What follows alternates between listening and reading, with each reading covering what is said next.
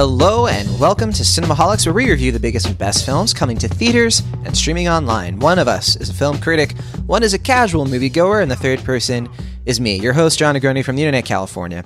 And on the show today, we have from the Internet Pennsylvania, he is a pop culture writer for Cinema Blend. He's also a freelance film critic for The Playlist, Cut Print Film, too many websites to count. It's Will Ashton. Hello. And from the Broadband Basement, he is our sound producer and casual moviegoer, best known for successfully going 4+ years without seeing Thor: The Dark World or The Incredible Hulk. It's Soundmaster Maverick Hines. Wait, you didn't tell me you were going to slightly make fun of me as part of your intro again. I said successfully went in 4+ years. Yeah, it's not like those movies are really worth seeking out, Maverick. Yeah, fine, I'll take it. I'll take it. He just basically said you succeeded in not seeing very average films. Thanks. Yeah. It's my specialty. It's the best I could come up with. This week, we are doing a double feature episode, which means we're going to be doing 2 full reviews of 2 big wide releases. We're going to be discussing Venom. This is the latest Sony film. It's like an anti-hero spinoff of the Spider-Man movies. And we're also going to be talking about A Star is Born, the 4th remake of third remake, right? Yeah, you're right. Third remake. It's the 4th version. overall film. Yeah, the 4th time somebody has gone with this story that began in 1937. That is the Bradley Cooper and Lady Gaga film. And then after our double feature, we are going to be airing our exclusive interview with Joe Morton, legendary actor. He stars in a new show called God Friended Me. So you're going to listen to our conversation with him. He talked about some of his favorite films, talked about his career, and why you might want to go check out God Friended Me. We were going to consider talking about Hate U Give. We did a mini review for it last week. Will, you talked about it. But things kind of changed. It's now going to be hitting wide release on October 19th, the same weekend as Halloween. So we're going to be waiting to talk about that film, and we'll be focusing on Venom and A Star is Born instead. Stick around for the end of this episode because we are going to be asking you, our listeners and patrons of the show, what you want to do for next week, because we, once again, we might have to do another double feature. So stay tuned for that. Let's get into our off topics. A lot to discuss. First of all, thank you all of our patrons who voted in our patron poll to decide how to do this week's episode. So if you didn't listen last week, it was between Venom and A Star is Born. We weren't sure if we wanted to do a double feature to talk about both films. We weren't sure if we wanted to, like, which one to do first, basically. And you all decided, and it wasn't unanimous. Interestingly enough, this usually tends to be unanimous. But thank you, everybody who partook in that. You voted for Venom to be the first review we do this week. And if you want to take part in our patron poll, just check out our Patreon. It's in the show notes. And Maverick, I think we have a new patron since last week. What about that? Yeah, we do. Thank you, Roman. I think it's Roman M, right? If that's, yeah. Thank you for making it so John can afford to feed me better meals from the basement. It's really nice to be upgraded from, kind of the old rice. Like I got a protein this week, which was good. So it's always good to be taken care of. Yeah, I really appreciate it. Yeah. If you didn't listen last week, Maverick made it. He put out the plea for some better living conditions, and thank you. Like a light switch. Just give me anything, Also, for all of our patrons, if you're listening to this episode, pretty soon you're going to be getting access to our newest bonus episode. We're doing our happy hour series, which is more like one-on-one conversations about relevant topics. And this week's happy hour is coming out later this week. It's called Is Pixar in Decline? That Pixar animation, it's such a fascinating discussion we had. We had a lot of input too. I had that conversation with TJ Wolsis. He's the co-founder of PixarPost.com. Also a dear friend. We talked about Pixar for a little over an hour. It was an awesome conversation. Everybody will get access to that episode later this week, but if you are a patron, you'll get it quite a bit early. So check out our Patreon to see our rewards tiers and how you can get access to that. Okay, and Will, speaking of perks, tell us about another bonus episode that we're going to be doing in the very near future. Yeah, so our patron DeWitt was able to request a film that he wanted us to review based on his very generous donation, which we talked about last week. Initially, it was going to be You Were Never Really Here, I believe, which is a film we both really like, and ultimately he decided to go with a different film, which is The Hateful Eight, obviously the Quentin Tarantino film from a couple years ago. So it's going to be interesting. I haven't seen that film since I first saw it back when it came out. Yeah, and, January 2016, I think. Was when it hit wide release. December is, I believe, when I saw it. So yeah, that's when the screening started. Yeah, I think I saw it in December of 2015. So yeah, I'll be curious to see it again. I mean, I don't know how it's going to hold up at home. Actually, no, I think I've seen it twice already, so it'll be the third time I've seen it. Oh, nice. Yeah, I've only seen it the one time, and it was at the 70mm Roadshow. And so I am curious how it's going to play like on a smaller screen. Yeah, I'll be very curious to revisit as well. Yeah, maybe we'll finally get multiple intermissions. Although I have to say, as a little tease for when we're going to do this, by the way, we don't know if we're going to do like a bonus episode. It might be part of the main show.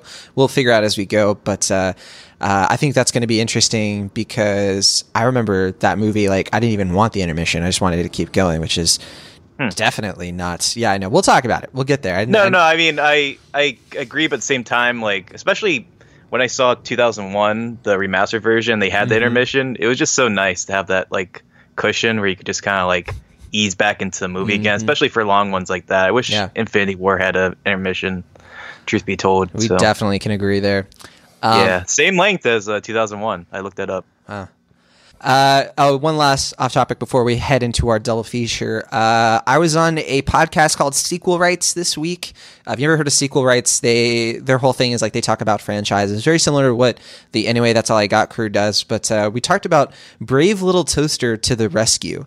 That was a very, very fascinating discussion, kind of about the Brave Little Toaster franchise in general, but really focusing on this weird sequel. It was a blast.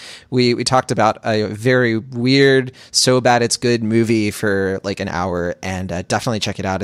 It's a fun conversation. You'll hear me go a little nuts in certain parts of that episode, but that's called Sequel Rights, and it's live right now. But let's get into our double feature. We are going to talk about Venom first. This is a new wide release from Sony. It's like one part of their overall package of Spider-Man content that they've been rolling out for like the past year. We had the Spider-Man video game. We had Spider-Man Homecoming last year in association with Marvel. This is another association movie, and it's coming right before their Spider-Man Into the Spider-Verse movie, which is the animated film that's going to be hitting theaters in December.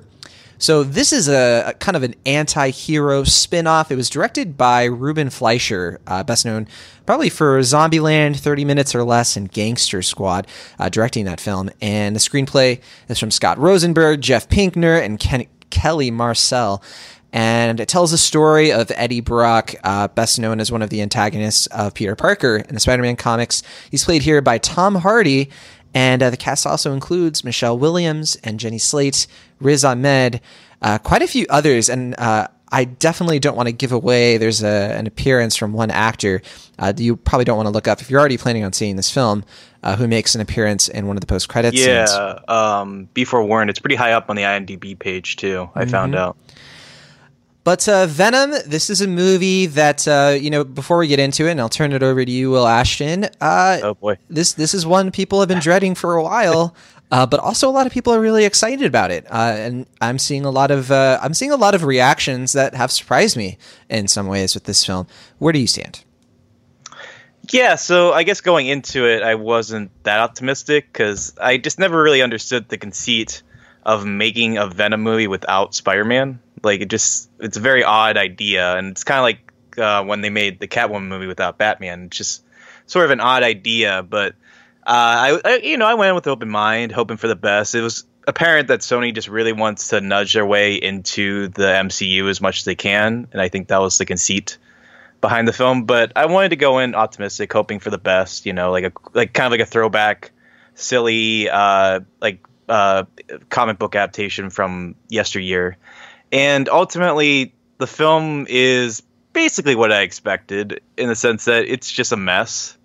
For me, I think it's really apparent that the film was going to be R at one point because it's very bloodless. It's very much like the type of film that feels sanitized as far as what its content is going to be.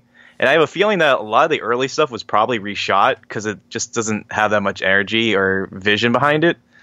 And as you go through the plot, it just kind of gets more and more incoherent and careless in its approach to the point where you don't really get invested in the plot at all. it's just your kind of typical body horror film without much of the horror involved. But the thing that kind of kept me, I don't know if it would be interested or engaged or whatever the word would be, is Tom Hardy's performance, which is just so weird and out there in a way that's kind of typical of him, but and also not very typical of him. It's a lot broader than his normal performances, and it's a lot more overtly comedic, which I would normally welcome, except I just don't really know what he was going for. I'm more just curious what type of film he thought he was making. Because I think he said that, like, all the takes he preferred or were not in the film. Like, this isn't really the performance he preferred. He said about 40 minutes were cut. Yeah, so I think that was the initial comment. Then he clarified that it was like, he didn't mean like certain scenes, but so much as like the way certain scenes were shot and whatnot were not how he would have liked the film to have been. So I'm very curious as to what he would have wanted this movie to be. And at the same time, I feel like that version of film would have been much more enjoyable because it would have more character and personality. But at the same time, I was regularly entertained by how ridiculous this movie is in a like fun, bad sort of way. But I think those sporadic moments of entertainment were, as I said, fairly sporadic. Okay, and So, yeah. all right, Maverick Hines, you saw this one with me, and I'm just curious. I mean, we've had a little bit of time to sit on it. Where do you stand at this point? Yeah. I don't know. I wanted this to be more, but I don't think I expected it to be anymore. You know what I mean? Like, John, you and I, like, driving to the movie, we're both like, man, we really wish we could be doing, I don't know, like, anything else right now, like, than driving to go see Venom at the moment. Like, I don't know, think either of us were very excited Like, In-N-Out's right there. Yeah, like, we could go anywhere. We have a car. We can go anywhere. See, I was kind of the opposite. I was actually looking forward to this in a fun, bad sort of way going in. Like, I was let's hoping, just see how yeah. ridiculous is this going to be. Yeah, and like, I knew there was definitely some potential for it to be one of those movies where it's like, it's so bad that it's entertaining and funny and stuff like that. And like, I feel like this lived in this special little world where it was as bad as movies that can be so bad they're funny, but like, it never got to the point where it was funny for me. So I don't know. Like, I feel like a lot of the time I was just being like, wait, what? Like, is this happening? Like, what's going on? And I don't know. This movie didn't really have anything or anyone to carry it into, like, forgivable territory for me. There was nothing that was like, oh, that was cool at least. Like, at least there's that. Like, I don't have a lot to hold on to for, well, I really enjoyed this part or I really enjoyed that performance or anything like that. It's just like, none of the characters made sense. None of the motivations made sense. Venom wasn't who Venom is, and like, just none of it worked for me. You like the Venom comics, right? Like, yeah, I've read a couple of them, and like, Venom's always been one of my kind of like my favorite. Like, as you guys know, I'm not the hugest like comic book nerd. You know, like, this isn't my thing by any means, but like, I've always been a big like Venom guy. Like, I've always thought that was cool. Well, I have a question then. Do you prefer like kind of like the darker, grittier version, or like the more like overtly comedic version of Venom? Because I heard there's like kind of two versions of him. Yeah, I honestly like both because I think they both serve a purpose. Knowing I definitely lean more towards like the gritty kind of like darker stuff, right? Okay. So like this, this is definitely not that as far as the film goes, but like, I like the comedic versions as well because I think they serve a really good purpose. And like, was it one of the first Spider-Man video games where like Venom is like messing with Spider-Man in a library and it's like really funny for like 10 minutes? Like, I really enjoy that stuff. It's a really obscure random reference with no backbone, so enjoy that. Yeah, well, I mean, we should also reference that this isn't the first time we've seen Venom. I mean, he was obviously in Spider-Man 3, and I think people were willing to compare this version to that one. And I don't know, where do you guys stand on that as far as... Well, I'll let you wrap up your thoughts, Maverick, because... Sorry. I know... Maverick. No, that's all good. It's all good. I know that I'm being kind of weird and vague about it. I don't want to spoil too much or anything. I don't think we're doing a spoiler review, so I don't go too far into it. But it just wasn't there for me. And one of my biggest issues was, and Will, I think you touched on this too, is just Tom Hardy's performance was really, really weird. I thought it was weird how he spent like most of his kind of like... his individual, scenes where he's talking a lot as just like this weird whisper talk voice that was really dumb and like didn't make sense for the context of the scenes a lot of the time. And I just didn't like it. Like, he would be in a very intense situation and like do this funny whisper joke. And it was just like, that's not what? He's like a New York, Brooklyn junkie. Yeah, time. which is weird because he's supposed to be this like community hero, and he Right. was, like no one was ever excited to see him. He'd be like, "Hey, He's like- person I know." They'd be like, "Oh, hey, what's up, Eddie?" Hey, man. Hey, you have no charisma. You should be on TV. Yeah. So yeah, I won't ramble too long, but that's kind of where I'm at with it. Yeah, and we'll get to Spider-Man 3, I guess, but just kind of summing things up. I hate this film. I think this is What? garbage, and it's a nothing movie, and I despise it. Like, I absolutely despise the fact that they made it, the fact that Tom Hardy and Michelle Williams, who are two of our best actors, wasted their time. They could have been making something much better. And this is one of those films where it's like, a lot of my criticisms ring from probably Batman v Superman, the main one being the editing. It's a very incoherent thing where plot holes are just to be expected. It's that kind of thing. And I guess I've never been that big of a fan of Venom, especially compared to you, Maverick. I've always thought he's only very interesting, like you said, Will, like when Spider-Man is a factor.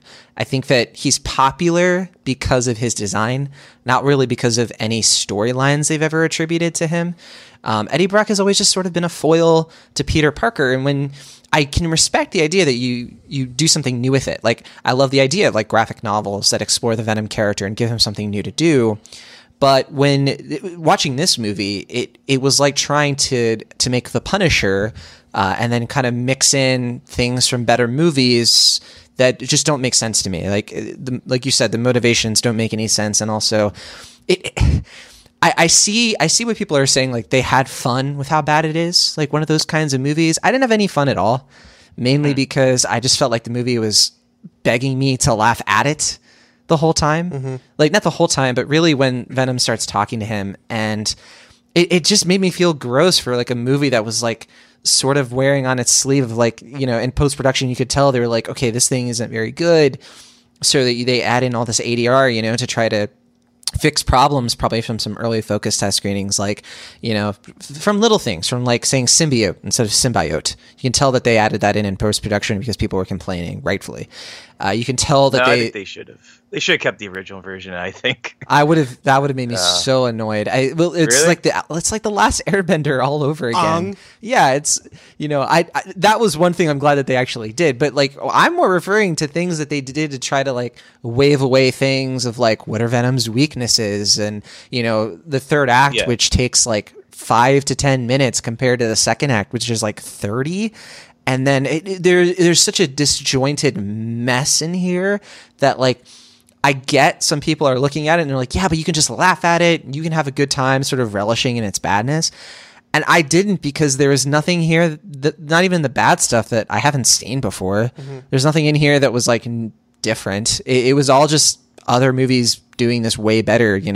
I would say if you're considering Venom, go watch Upgrade instead. Like with Lee Winnell's movie, the guy even looks a lot like Tom Hardy, Logan Marshall Green, right? Yep. That film is doing the only things in Venom that I think have any energy to them are when Tom Hardy and Venom, the symbiote, are actually like talking to each other, and but it's written so poorly. Whereas I remember in Upgrade, it was written so much better. It was so much more interesting and dynamic, and there was actually like a message there. There was actually like a tug, a push and pull. Here, it's lifeless. It's bland. Well, you talk about this a lot of like, you at least can appreciate when a movie like provokes a reaction from you. Like you feel like it has the courage of its convictions. It actually is taking a side on something. This to me reeks of nothingness. There's nothing here at all. And it's very sterile. Yeah. Yeah, and mainly because it's been hacked to pieces. And I'm really annoyed that this thing is making so much more money than it deserves to, because they just lowered down the PG-13 rating. You had a chance here to have an R-rated film that actually does what the poster is promising. The world has enough superheroes, right? You do an actual anti-hero movie, or just make him a villain. But we did that already, though. We had Deadpool. That's right. He's more of an anti-hero, and whereas like with Venom, you have the opportunity to do an R-rated villain movie. Sure. And they completely wimped out. Yeah. They made Venom there was cookie cutter. I'll let you finish. Sorry. They made a bad villain even worse, I guess. I was going to say, like, there was no, even kind of semblance of like an anti-hero. Like there was never an anti-hero in this movie. Like it was all like he was just like an angry guy, and then it was like, oh, it's a superhero movie, and it was a bad one. And like that's what really bothered me. It's like Venom is supposed to be this kind, like you said. And then the villain we do get, Riz Ahmed, again, another fantastic actor who is just squandered. Yeah. You know, is just this evil scientist to be evil. You know, they're doing this kind of like ethnic Elon Musk thing, and that had weird undertones to it. And my biggest thing with this movie, and the reason why I'm not just like in C level, I'm in D level with this, nearing an F, mainly because what this movie says about gentrification and like the homeless population is so messed up. And it's so tone deaf, and it raises all of these big questions of like ethics and then does nothing to rectify them. At all. It's garbage. It's absolute garbage in its messaging. But, I have a random question before I forget. Is this what San Francisco looks like? Basically. Yeah. Really? Because it looked like sometimes it looked like New York, and then sometimes it looked like Atlanta. Well, that's San Francisco. I mean, San Francisco is a very diverse city. Like every neighborhood looks very different from the other. I mean, I know it's not like the Golden Gate Bridge everywhere. It's not like the Room, but like I just wasn't sure if that's what it actually looked like or not. That's pretty accurate. Yeah, they do. You can tell that they shot on location in some parts. A lot of parts, probably. You can definitely tell some parts were probably Georgia, Atlanta. They were doing. But they did capture the look and feel of certain neighborhoods. You go to the Tenderloin, it is kind of like seedier parts of New York. Yeah. If you go to, Pacific Heights, it's a lot like what Michelle Williams' apartment is like. The pier looks extremely different from downtown. But Ant-Man did a better job of this probably of like kind of capturing the vibe of the city. Here, it's just a little kind of all over the place, but I don't give it any faults for the location stuff. It's all just fine. I was just curious because I know you guys live there, so I wasn't too sure about the geography of the world. So totally. Glad you could clear that up. We've talked about the Tom Hardy performance. I don't know. I obviously really hate this film, but what's your reaction to that? I mean, what do you think of like the whole like people having fun with this movie? Do you think that's valid? Well, I don't know. I mean, I am somewhere in between you and the people who are having fun with it because I didn't hate it, but I definitely found myself more annoyed by it than not. Especially the first like third of the film, like the first 40 minutes were very annoying to me because it was just like you said, it's like very like sterilized. It's very like just going through the motions, nothing of character or notes or vision behind it. It's just like studio expectations of what this movie should be. And then when Venom gets involved, I was kind of having fun with it. Like the restaurant scene, I was actually enjoying myself quite a bit just as far as how ludicrous it was and just how much it changed the pace of the film to actually have a little bit of life with it. And I think the first fight in the apartment building is fairly enjoyable. But other than that, like besides a couple weird things, like there's a scene with a dog and then there's a female Venom. I can't say too much more. And they're just ridiculous enough that I'm like, okay, I can kind of get into the bad area with this. But yeah, ultimately, I'm somewhere in between those two viewpoints of the film, I'd say. Yeah, I think at that point I was just so clocked out that I couldn't even enjoy the weird insanity of it.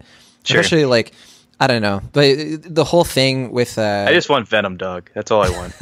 Well, I got some serious Mask vibes there, but yeah. Well, I was gonna bring that up, but yeah, go ahead.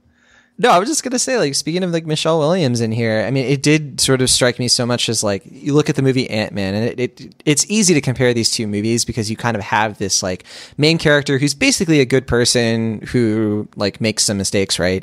Ruined relationship with a blonde woman who starts up a relationship with another person, and they all sort of get along for some reason. And you have, like, kind of the Ant-Man setup. It's even in San Francisco. But like I feel like I understand and know so much more of the Judy Greer character in Ant-Man than I do the Michelle Williams character because she is there's nothing you really just don't get a sense of like who she is, what she wants. It's just it's like that trope of like we know her job title and her name and the fact that the main character she's like his object of affection. I would say they're about equally lacking in development, but yeah, I definitely agree that Michelle Williams, she deserves so much better than this. She is such a talented actress. Like you said, she is easily one of the best actresses working today. And like just a stock girlfriend character, come on. Has she been in a franchise that has... I believe it's her first time. And to her credit, I think she Oz said the Great and Powerful. And yeah, that's true. And she was actually pretty good in that one from what I remember. But I think she said that she wanted to do this to like kind of earn a little more like money so she could like produce some other projects like indies she wanted to do. Yeah. Which I think is really commendable. But the sad thing is that she might get strapped to this franchise for like 3 films, which is a shame. I don't see her coming back for the next one. Poor Jenny Slate is so just she's not good in this. I love Jenny Slate. I love Jenny Slate so much, and she's just like she looks so confused throughout this whole movie.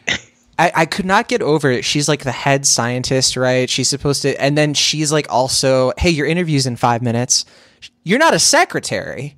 You're like the head scientist. Act like it. Like, why is this movie relegating her to? It's just little things. It's little things like that I was like, this movie it feels like it was made in 1999 and not 2018. I mean, it baffles the mind. The fact that he lives in San Francisco, unemployed for 6 months, and he has that apartment. How do you afford? Even if you worked in like entertainment and all that, he was living with somebody else, by the way. Like, rent for that apartment in San Francisco. He was living with a lawyer. That's like who was probably paying most of his rent. Right. That apartment he was living in easily would be about $5,000 a month. Yeah.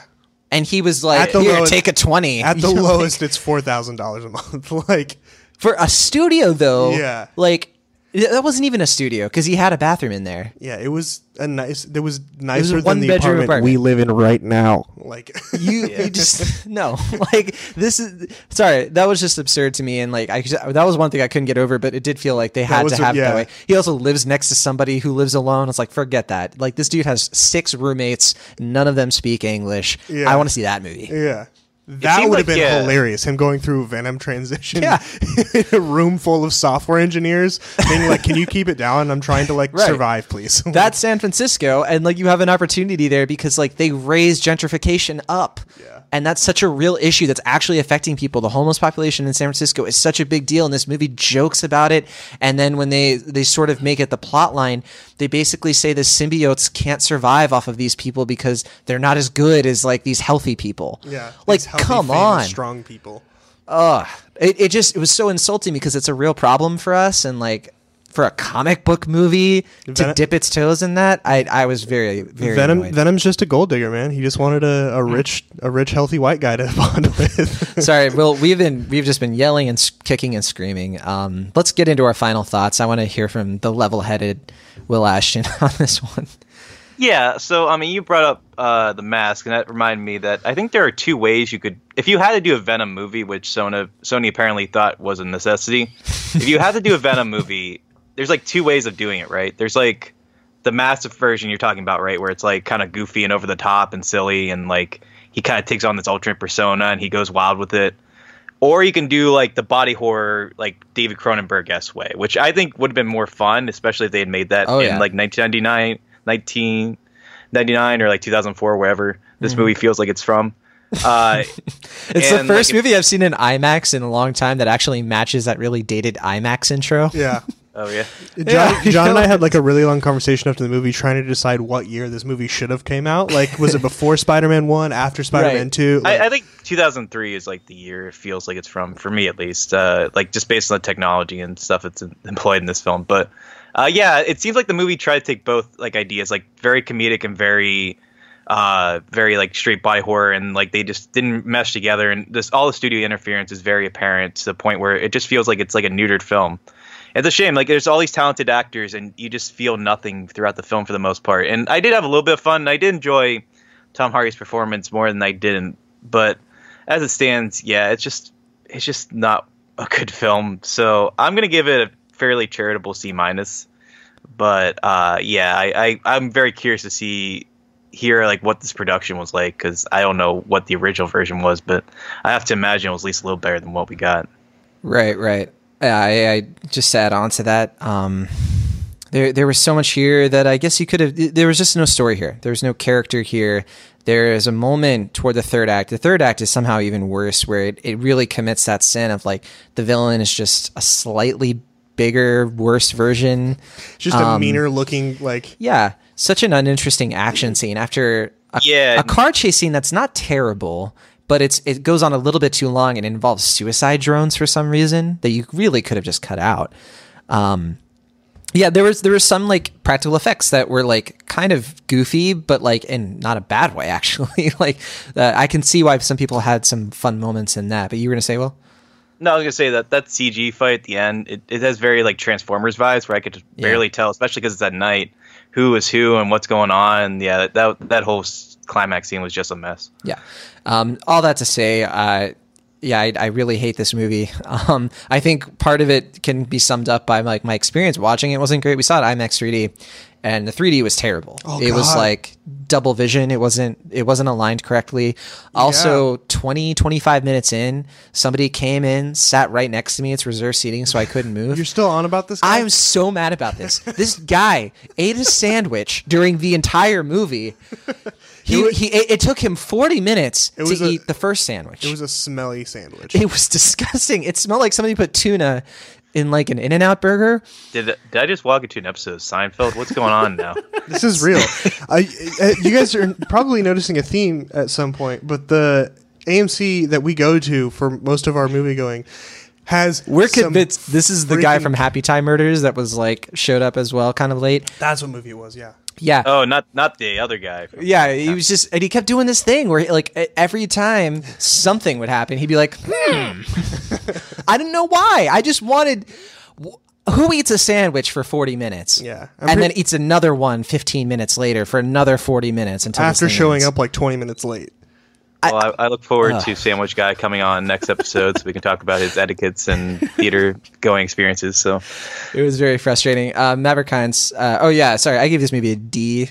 A couple of bouts of interesting moments, I guess, here and there. It's not a total failure, but it is a nothing movie. So it rivals the worst film of the year for me. But what is your worst film of the year, by the way? Right now, it's between this one, Red Sparrow, and Night School. Those are the three that have just.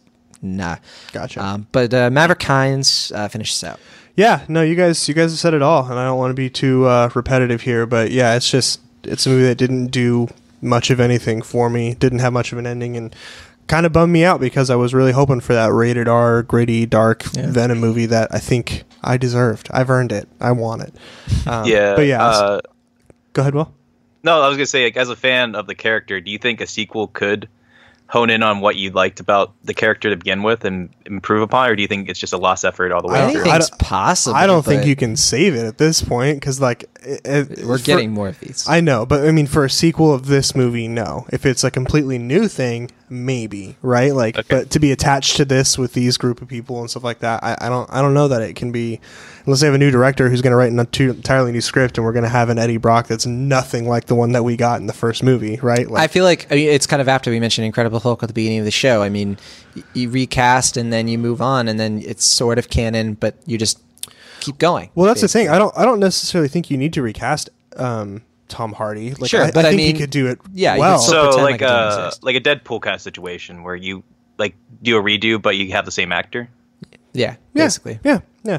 And I'm right in between you guys. I don't know if D+ is a thing, but like, I don't think C- is. I think C- is too generous, but D is a little too harsh. Because I do think some people will enjoy certain parts of this, right? Like, who aren't going to be as scrutinizing. Right, and they're going to be very excited because they don't need a parent or legal guardian to be allowed in. Yeah. And there's a joke where he says the word ass, so everyone really gets to laugh. Yes. A word that our president is known for saying too, which I was kind of surprised they got away with in a PG-13 film. Yeah, so we're definitely not alone on disliking this one. This one gets, so last I checked, it has about a 31% on Rotten Tomatoes. Average rating is pretty low, 4.5 out of 10. Just people really not digging it. The cinema score isn't too bad. It's a B+. Which for a comic book film is a little bit lower than usual. Usually comic book films are getting like A's and A+, but still, I mean, it's not something to shake at. And Tom Hardy, he's signed on to do 2 more of these films. So and it's been pretty successful. I think it's going to hit about an $80 million opening weekend. So that we can put that aside. Do you think it's going to be in the MCU? Or do you think it's just going to be its own standalone thing at this point? It could play with the Tom Holland. They have to bring in Spider-Man at some point, and I don't know who else. What other would they? I don't think they would recast Spider-Man. So we'll have to wait and see. Maybe they'll bring back Topher Grace and they'll bring back Tobey Maguire. Go that maybe. route. We never addressed this. I think Spider-Man 3 is an infinitely better take on the character, and it's not even a good take on the character, but it's a much better film, in my opinion. It is indeed. Okay, well, that was Venom. We went a little bit longer than planned, but let's go into the second part of our double feature. We also saw A Star Is Born. It's a wide release from Warner Brothers, and it's been hitting the festival circuit the last couple of months to great aplomb. People are really loving this film, and Oscars are in the air for this one. This is directed by actor/filmmaker Bradley Cooper. It's his first feature-length film. The screenplay he helped write with Will Fetters, Eric Roth, Irene Makey, Stephen Revell, and Christopher Wilkinson. It's based on the original film A Star Is Born, which came out in 1937. It was from William A. Wellman. And this is the fourth film, as we mentioned at the onset. And a lot of people have compared this very much to the 1976 version. So just to go through it, there was a 1954 version with Judy Garland and was it James Mason? And there was a 1976 version with Chris Christopherson and Barbra Streisand. Now, the first two Star Is Born films. Well, wait, wasn't there a 30s version? That's the original one, right? I mentioned that one already. Okay, sorry, my bad. That was the William A. Wellman version. And the first two, the 1937 and the 1954, really focused more on actors. It was more about like people who make movies, the story of like, somebody who's sort of a veteran actor kind of on the decline finds a talent that's on the rise. It's like a tragic love story kind of film that they've done ever since the first one. The first two really focused on actresses and actors who were movie stars. It was more about Hollywood and all of that. And part of the reason is because back then those films were musicals for the most part. Judy Garland, for example, in the 1954 version really, really lays on that dynamic of like what it's like to make a film. But then in 1976, they changed it up because, by the 70s, musicals were really, really like on the way out. They really weren't as big as they used to be. And so it was more about an aging rock star. Played by Chris Christopherson. I forget the actor they were originally supposed to have play for that. I think it was like a Robert Redford, that kind of thing. And Barbra Streisand is in that as well, of course. And it's more of like, concerts, stadium concerts. And it's more about musicians dealing with fame. And so a lot of people have compared this new one, this 2018 version, with the 1976 version because they both are, it's like that one, it's about the aging rock star. But I have to say, I really think this film borrows much more from the 1954 film. Maybe we can get into it, but I consider the 1976 film to be just bad. I don't think it's a good movie. I don't think it's a good way to adapt this material. But I think the 2018 film does it much better. It really feels like a real remake of the 76 version in that way, probably.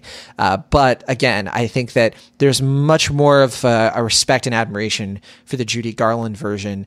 I rewatched the 37 film, the 54 film, and the 76 film this week. So I have it all pretty fresh in my head. But Will Ashton, that's quite the lengthy startup. And I should say, of course, Lady Gaga stars in this with Bradley Cooper.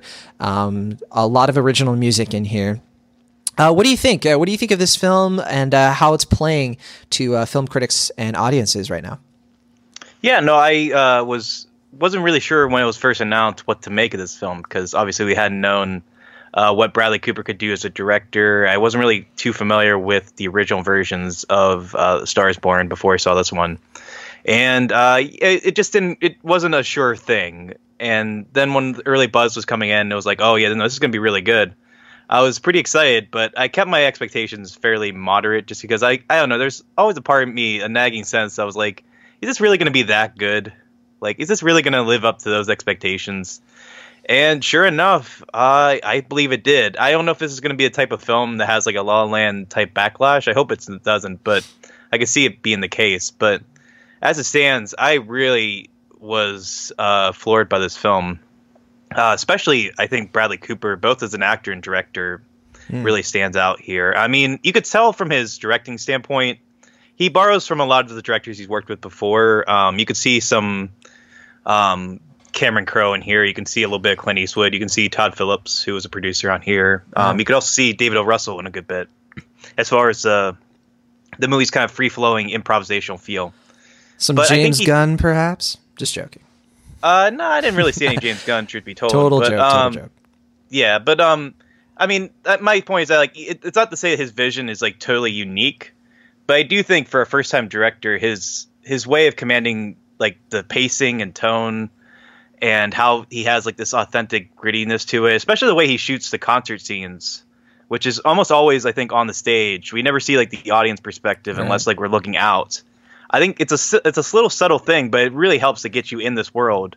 And I do love that this movie is able to get us in this perspective in a way that doesn't feel like too like tacky or cloying. Because I can definitely see there's like a million ways this version could have sucked. And I think a lot of them would have been like focused on like social media and stuff like that, like kind of like a Gem and the Holograms version, where it's just like the star is trending and you see like all these like Twitter users, montage, stuff like that. The movie doesn't do any of that. It's very much about the humanity of the characters, but does it in a way that is modernized appropriately and focuses on the humanity and the weight of it. And I do think the film's greatest success is knowing that like the key elements need to work, like the acting, the characters, like romance, the chemistry between them, capturing all that while also making you feel invested in it, even when you know what's going to happen. Like, even though I haven't seen the other versions, you kind of know what's going to happen, but you still get enthralled in that journey, and then that final moment hits, and it's really affecting. And I credit that all to Bradley Cooper, but I also want to celebrate Lady Gaga, who is fantastic here. I do think she has a very good chance of making an impression at the Oscars as a musician and as an actress. Sam Elliott, who's always great, is fantastic in this film. Probably one of his best performances to date. And even Andrew Dice Clay does a pretty good job. Surprisingly, yeah.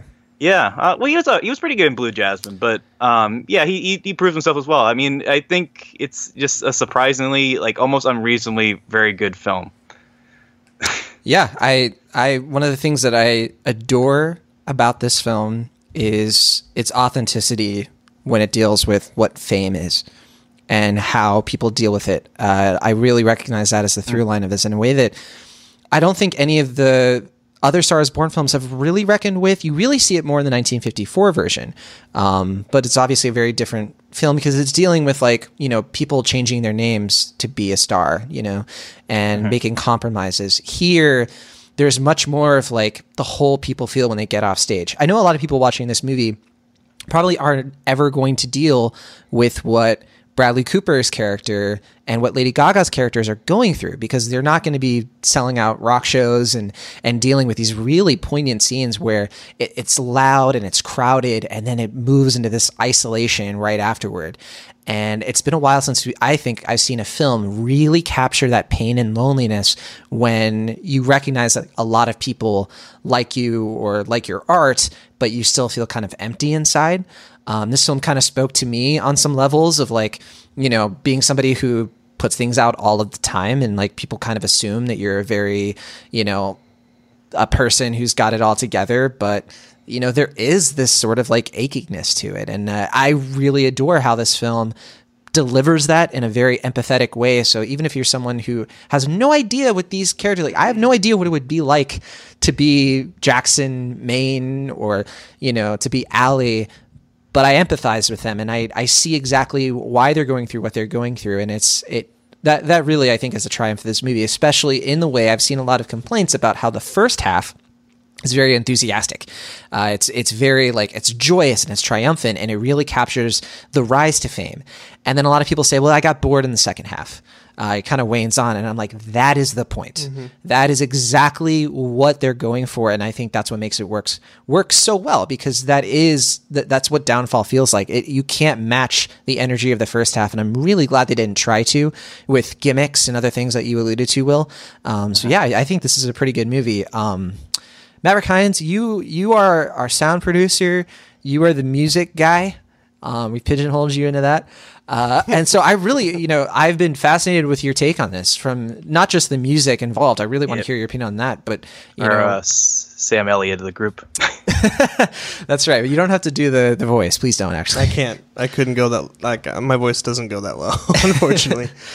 Yeah, I was pretty, like, not responsive when we left the theater. Like, I didn't really have an opinion right then. I think it took me a few days to kind of process this film, but I think this is a truly truly great movie. I really enjoyed it.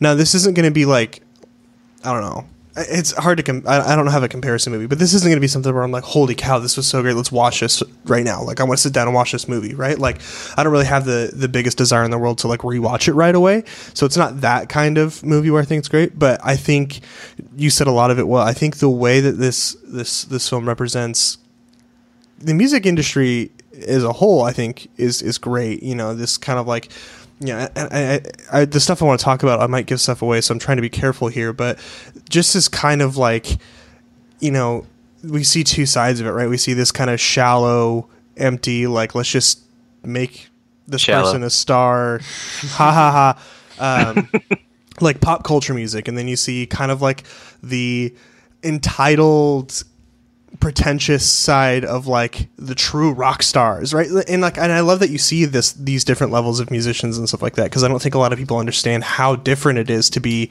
a Jackson Maine kind of musician versus an Ally, right? Like a Lady Gaga versus a Dave Grohl, right? Like it's and I really appreciated that take, because I don't think a lot of people see it. And obviously, you know, I thought the music was great. And, you know, my biggest complaint from like Smallfoot a couple weeks ago was like, I was critiquing chorus and verse transition, right? Because like I was getting way too into it. But like this music was great. And the most important for me about the music was like, I think in movies about rock stars and stuff like that and about musicians, the music often can be good, but it's never consistent, right? Like in the beginning of a movie, we have a rock star who does this music, and by the end of the movie, he's a country guy, and no one ever talks about that change, right? Mm-hmm. And I love that. Even though part of the story is growing and changing in music for Ally, that Jackson's like rock star status and who he is and like kind of his music didn't change very much. Like he was always just like this guy, and like he was doing his thing. And he's always been authentic. Yeah, and so he demands that from other people. Yeah, he's always like, yeah, and I really really like that. And yeah, I had a lot of fun with this movie, and I think it's, like you said very well, like, you know, the second half, it's not as happy. It's not as, you know, like what's going on. It was so fun in the beginning. And like, I think that's when the movie gets good for me. Like the beginning kind of montagey, you know, happy, joyous upswing, I wasn't as sold in. I mean, Lady Gaga singing La Vie en Rose in a drag bar I was worried, because I was like, this could be where the film peaks. And fortunately it wasn't. Yeah. Bradley Cooper's performance was fantastic. I think he did really, really, truly great. Lady Gaga was surprisingly good. I knew she would. I mean, like you can't deny her. That's how good she is. Yeah, we weren't expecting a bad performance, but how good the performance is, it's still surprising that she has the range that she has. Yeah, and that's not what I was going to say. What I say is like, I had no doubt in my mind that her music, you know, her music scenes were going to be fantastic. She's one of the most talented singers and musicians like doing things right now. She's phenomenal. But I thought her acting performance was also really, really good, and I'm glad that she kind of took this leap. She talks a lot in like when she's doing interviews about this, about, you know, one of the lines is like, Jackson Maine says, "You just got to trust me," and she said Bradley Cooper was just like, "Just trust me and I'll do this for you." And I think it really paid off, and it seems like they've kind of got like a good friendship going now because of it. But I think she did really good in this movie. Yeah. Well, you mentioned, you know, there's a vision here, and I think that's the first surprise. You know, it may not be the most unique, but I have to echo what you're saying, because just the fact that this movie has the courage to repeat a song that came up in the first half, just to sort of demonstrate the tedium of like always doing the same thing. Mm-hmm. Right, which is I think it's a carryover from the 70s version, to be fair. But I agree. The 70s version is so bad though, because the 70s version does not have it does not have a likable main character. He is just a terrible person, and he's toxic, and he's so vain. Like all of the moments in here that you should understand. And I don't think any of the Star is Born films have done a good job of justifying why the main guy has a substance addiction. Here, there actually is a purpose behind it. Yeah. Yeah, I mean, I think it does a very good job of getting that key element, which is make us sympathize with the male lead above all else. I mean, just really getting to know him on a personal level without making it like cloying or like overly sentimental. Like you really understand him as a person. I think that's it's really a great triumph of the film. Yeah. So, but keep going. I'll say with that is like, not to give anything away, but the final moment that you kind of mentioned, I think works here much better. You can't really, it's hard to compete with the showstoppers of the 1954 version. The film is a gem. I recommend everybody go check it out. It's probably the best of these films. But my goodness, like this all on Filmstruck. All of they are now all on Filmstruck, including the 37 version, which is very good as well. But this one has a set piece in it. Yes, it's absurd. Yes, it doesn't make any sense that it could be possible that they could improv this song after knowing each other a day. But it is such a feel good moment that, you know, the intensity is matched by the enthusiasm of the actors, and it's just a thrill to see. I'm glad that the trailers really, you know, gave us that sell, because the come down is worth the rest of it. And I do think the final moment is probably the best balance between, you know, Jackson Maine and Norman Maine and whatever. All of these characters, you really have to balance a tough dynamic of, like, is what they're doing noble? You know, is what they're doing a good thing, or is it a bad thing? And I think this film's final song, you know, wraps up so well that I think, you know, it almost feels like a remake that makes the 54 and 37 version even better in my eyes. I feel like they all kind of fit together even nicer than before. So I really appreciate it on that level. Yeah, no, I mean, I think the greatest tribute of the film is that it feels like not only like a really good film, but like a really good cover song. Like you get what was so great about the original version, but it makes its own thing. Like they're able to take all these elements that were successful or not in the other versions and just kind of mesh it, but also be like Bradley Cooper's own film. Like he was really involved with all the elements of the film. Obviously, we mentioned that he's a director, the actor, he co-wrote the film, but he's also very heavily involved with the actual music. I think he wrote a number of the lyrics and was like very involved with making the music as good as it is in the film. And you get that very like homegrown effort from it. The music was recorded live. Oh, was it? Yeah. It was all original. All the music, the way they even do like songs that you've heard before was original, and it's actually him singing and Gaga. Sure. Singing. I mean, he's actually a really good singer. I was not expecting that going in.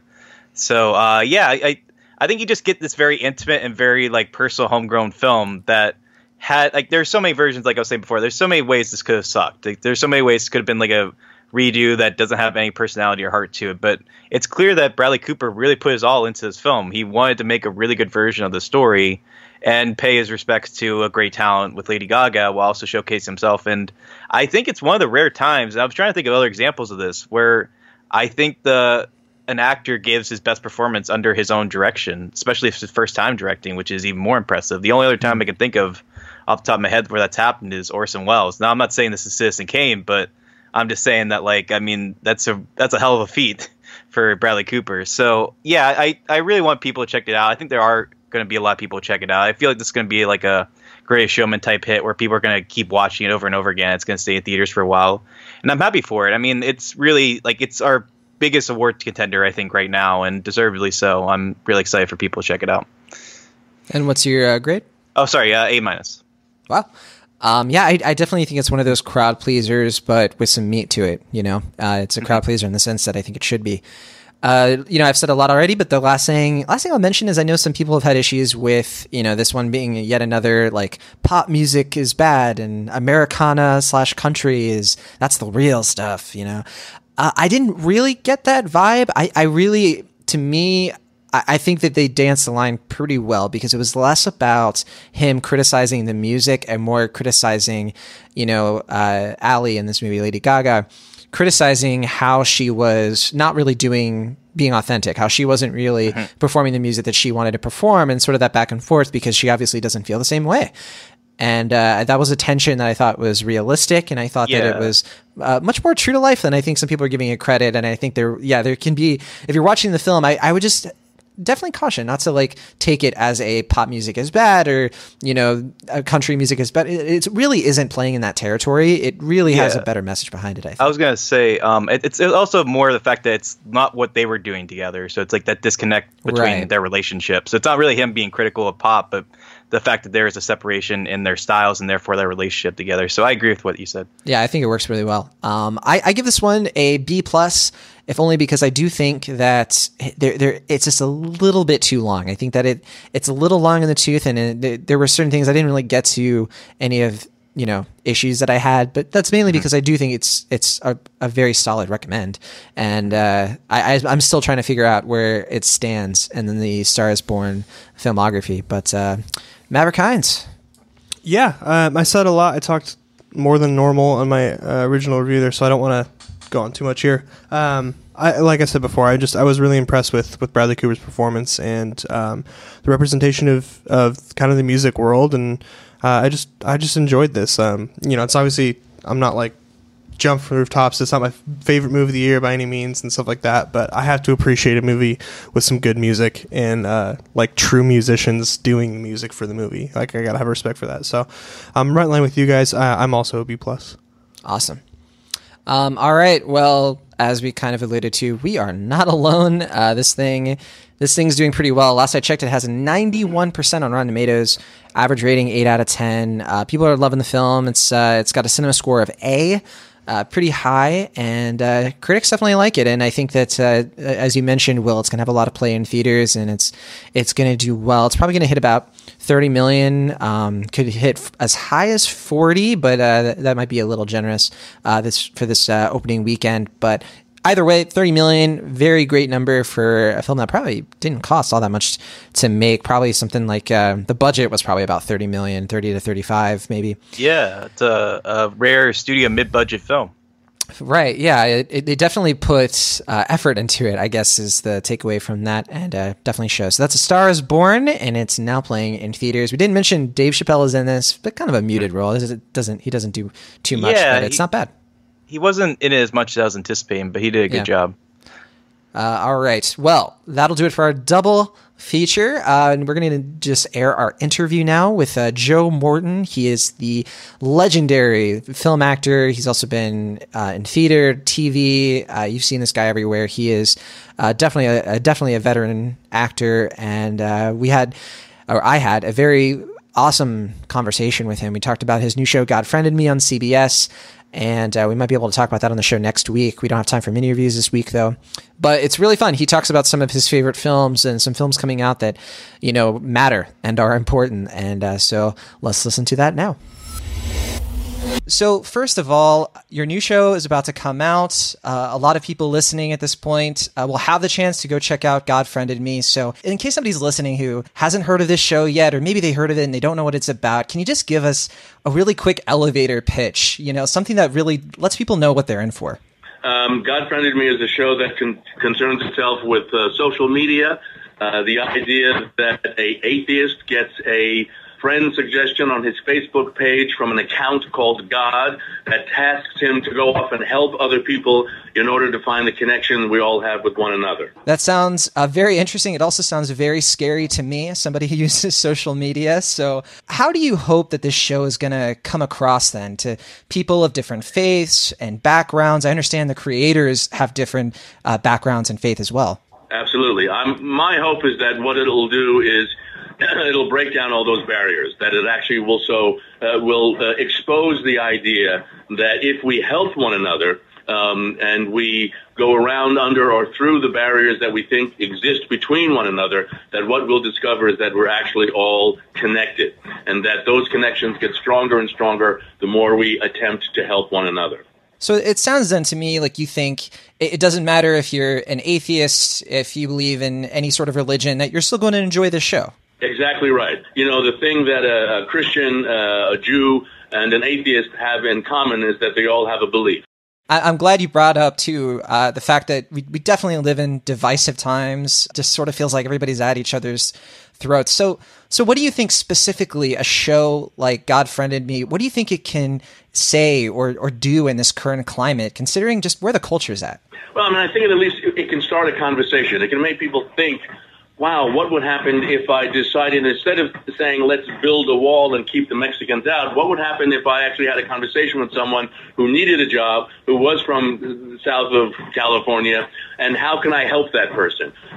What do I have in common with that person? Maybe I have a job. Maybe I can help them get a green card. Or if, like I say, if I'm a Christian and you're an atheist, how can we talk to one another to understand how we both can coexist peacefully and helpfully in this world? That's interesting. I want to hear then more about your specific role in the show and maybe how that plays a part in that. So you play a reverend. You obviously, a very different character than Brandon Michael Hall's character. So can you tell us a little bit more about that role, the process of it, and how does it fit into the overall story? Well, I mean, I think that, again, he's an atheist. I'm a minister, so that's the obvious conflict.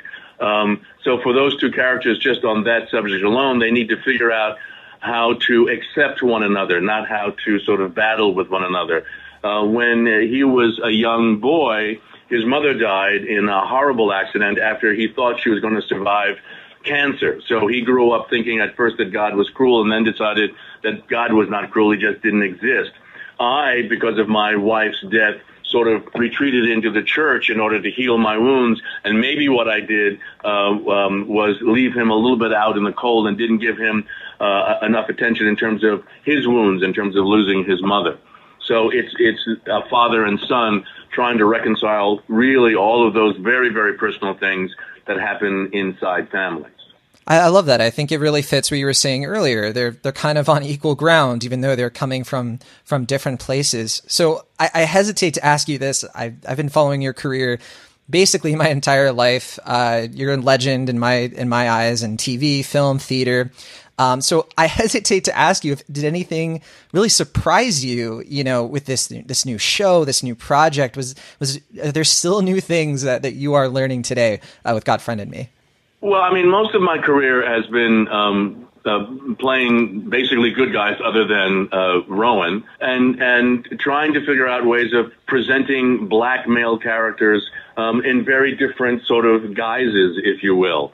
And this is a kind of character I've never played before. I've never played a minister before. I've never sort of dealt with a man who has his own church, a very, very large church with a very large congregation. So I began thinking, so what kind of individual is that? I mean, what, if any, is that kind of ego? And are you allowed to have an ego if you're a minister?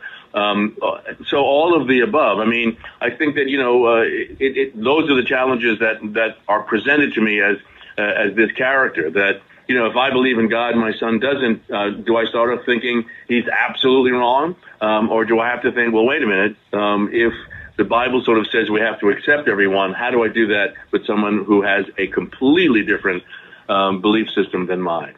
Yeah, I can definitely see where a lot of people are going to find some relatability no matter what they believe. And so I totally agree with you, going back to what you said about everyone has a belief.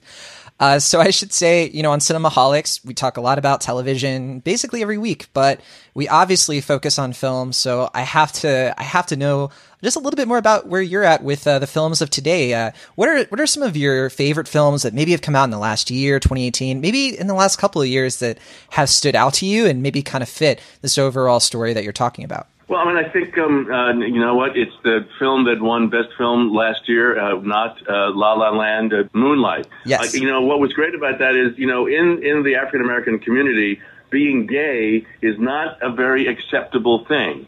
And I thought that movie was enormously brave in terms of its subject matter and in terms of the two gentlemen who were kind of the leads in that movie.